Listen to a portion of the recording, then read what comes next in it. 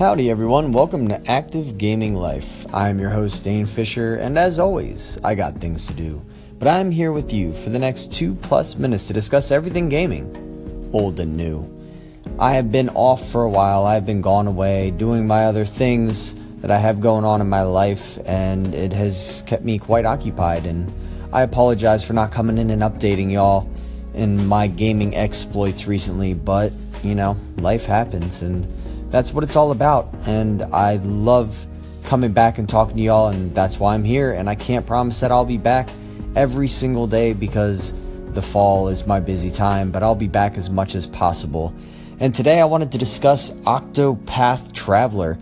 I had an opportunity to play the first chapter of the game. The demo is out free on the Nintendo Switch eShop, and I really have had a blast with it. It's been a lot of fun. If you're not familiar with it at all, it is a free download, a free demo for you to check out. It mixes 2D pixelated 32-bit art style with HD graphics to complement it.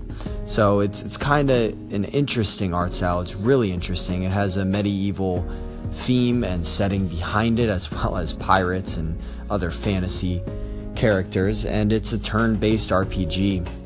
It's very simplistic, though, I must say. There isn't a whole lot of depth there, and I'm not big into turn-based RPGs personally, but this game in particular has its hooks in me for good reason. It's very simple to drop in and out of.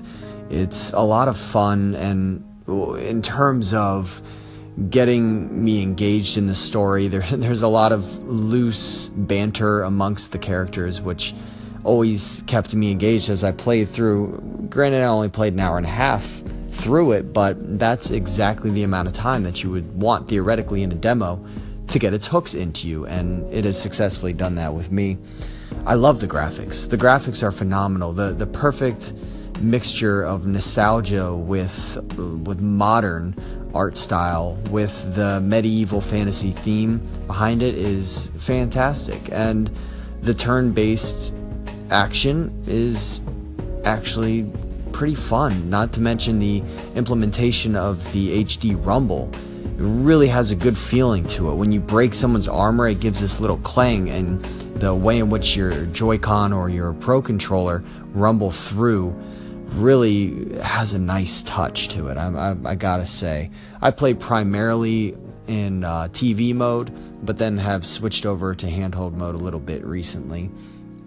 And I'm still playing through it a little bit after the first chapter. It seems that I can still explore neighboring towns. I don't know that I'll be able to hit any more main quests until it releases in 2018. But this is definitely a game that I recommend, definitely a demo, being that it's free, that I recommend you check out, even if you're not a turn-based type of person. It only takes about an hour and a half. One of the big gripes I had was I had a tough time with one of the initial bosses. He's fairly overpowered. I had to figure out the items that I needed, and every time I had to go back to him after getting the game over screen, inevitably I would have to press A through the dialogue that led up to the battle, which seems a little out of date. I mean, what's up with the game overs and having to listen to the entire dialogue and just pressing A over and over again? That's kind of, I don't know, that they should fix that. And if you've already seen the dialogue in the story once, let's no longer have to put the user through that experience. Alright guys, well, if you want to keep up to date with me on a daily basis, make sure you follow me on Twitter at Active Gaming Life, drop the E from active. But until next time, make sure you're earning that entertainment. Get out there, get active before it's game over.